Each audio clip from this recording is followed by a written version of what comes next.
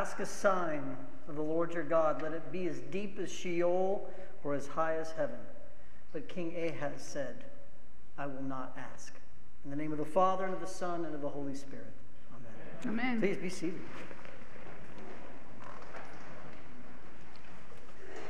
Well, just in case, to be sure, any of you think I've gone completely around the bend.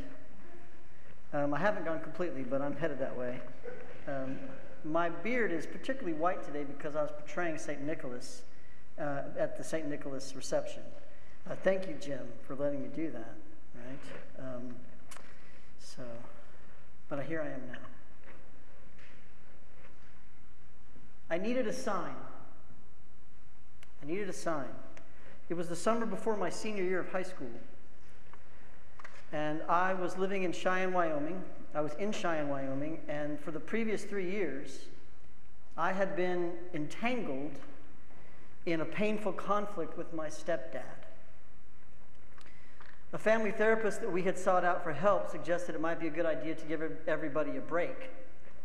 And so I spent that summer before my senior year with my grandparents in Bartlesville, Oklahoma.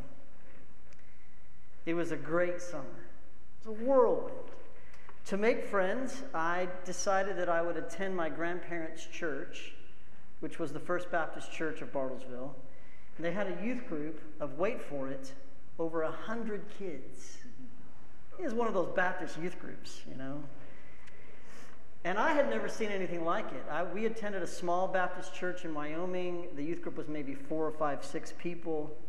And so I went and I began to make friends. I met a girl. Her name was Gigi, and she invited me to attend that summer Falls Creek. Do you guys know what that is?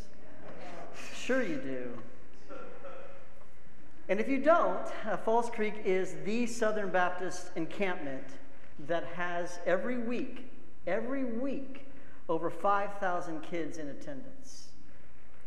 Now, for some perspective, St. Crispin's, our camp, has around 60 kids a week at our camp. So that gives you some idea. Well, I fell in love with Gigi as much as an 18-year-old kid can fall in love. But I also fell in love with Jesus that summer, as much as an 18-year-old kid can fall in love with Jesus. And so that was the summer of Gigi and Jesus. And at the end of the summer, I was sure of one thing. I didn't want to go back to Cheyenne, Wyoming. And so I wanted to live into this new life that seemed to maybe be presenting itself.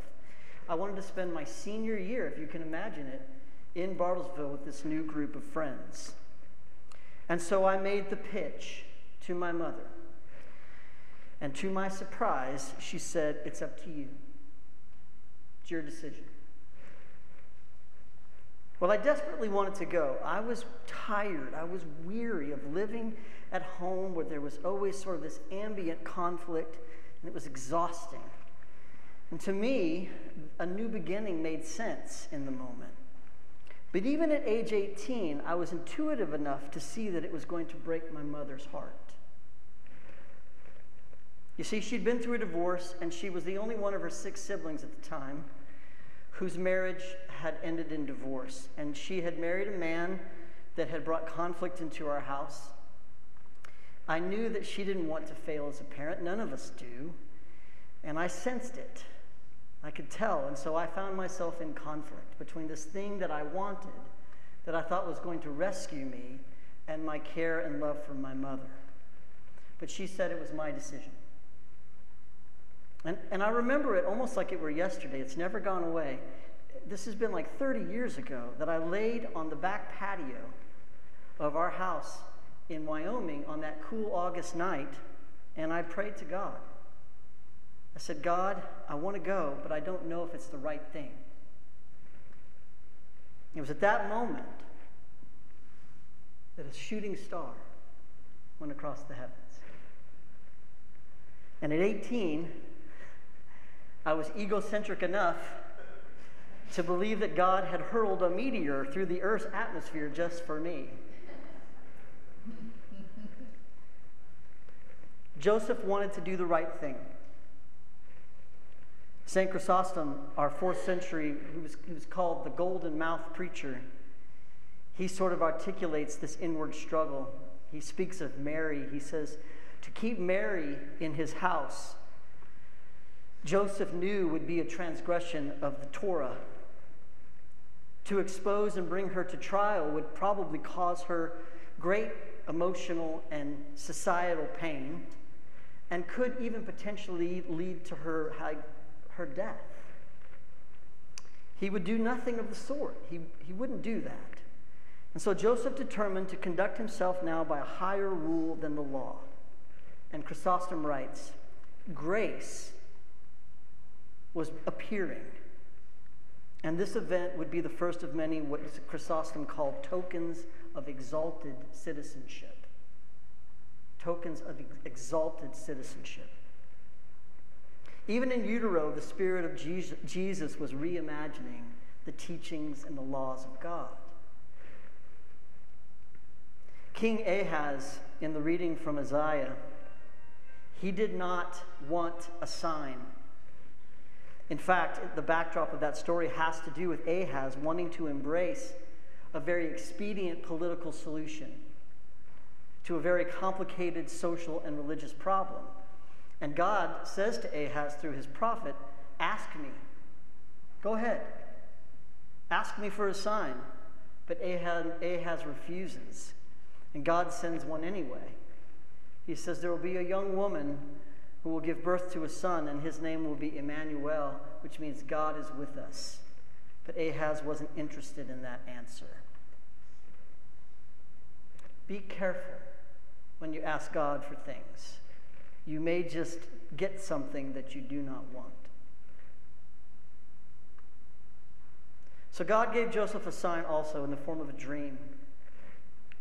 I'd be curious whether it's in the line at the end of the church, or you emailing me or giving me a call or a text. For those of you who have these vivid dreams, there have been a few rare occasions when I have awoke from a dream, and everything about it, the contents of the dream, the way my body felt, the notions that I had about maybe what I was supposed to do in response to this dream, all pointed to the possibility that this dream came from God. Carl Jung, that student of Freud's, had language for this. He was a student of dreams and the subconscious. He called this a compensatory dream. Dreams that do work for you, that you otherwise maybe are not willing to work. Joseph wanted to stay true to the teachings of God. He was a righteous man. He was a good, spiritual man. But he also wanted to be kind to Mary. In the midst of his weariness and her anxiety and her weariness, God gave him this sign. This situation, God would say in the dream, requires you to do something that's hard, which is often the case. What is hard is often the right thing. So I put this question to you, and maybe you could talk about this at lunch. Do you look for signs? I'll ask it another way. What is the degree and manner of your superstition? Are you a mystic? Does that play practically at all into the way you try to figure things out? I have little doubt that all of you make most of your decisions with reason and common sense, like they're sort of logical, sequential, cost-benefit analysis. But what of the mystical? Superstition comes from the Latin and the Old French. It means to stand over something, to stand outside of the basic thing, to look for the extra. Do you do that? And I don't want you to mishear me. I'm a Christian priest. I'm pretty superstitious. It's what I do for a living. But maybe it's in your weariness, whatever type that may be, that creates a context where God wants to extend the same invitation to you that he does to Ahaz. Ask me. Ask me for a sign, so that God can work outside and over the thing that you have questions about. Weariness makes us vulnerable to the fantastic. Maybe there's no other way that can happen. And did you hear it? This is in Isaiah. God gets weary. God gets weary of us. Weary of getting our attention. Hear then, O house of David, is it too little for you to weary human beings, that you weary God also? And in the Psalms today, O Lord God of hosts, how long will you be angered despite the prayers of your people? You have fed them with the bread of tears, and you've given them bowls of tears to drink. And so what's broken your heart right now? What has worn you out? Is it a job that feels meaningless and frustrates you? Is it a family member who is sick? Is it your own wavering health? Again, a job that seems to take more joy than it remotely gives you. Struggle to improve your performance and never quite feeling like you're achieving what you're supposed to achieve. The child, Isaiah tells Ahaz and the house of David, his name will be Emmanuel, which means God with us. Jesus stepping into our wavering confidence, our frustration, our anger. It's messy. It's not pretty. And that's where God shows up. God, in fact, is weary along with you. This is the dream that God implants in Isaiah's mind, and it's the dream that maybe he wants to put in your subconscious. Mary will have a child, and you will name him Yeshua, which means God saves. And he will be born into your weariness and walk with you. All right, so let me give you some mystical homework. Again, am I going around the bend? Yes. As you approach Christmas, I want you to do sort of a part of the Ignatian exercise. It's this, what he calls the exam, and that a lot of people in our congregation do at the end of the day. Take a piece of paper, and on one side of the paper, write something that is a struggle for you, that makes you weary. And on the other side, make an attempt to identify how God is present in that struggle. And then, as strange as it may sound, when you sleep, put it under your pillow. Who knows? Gracious and loving God, visit us in our weariness and remind us to visit you in yours. Make us vulnerable as you chose to be vulnerable.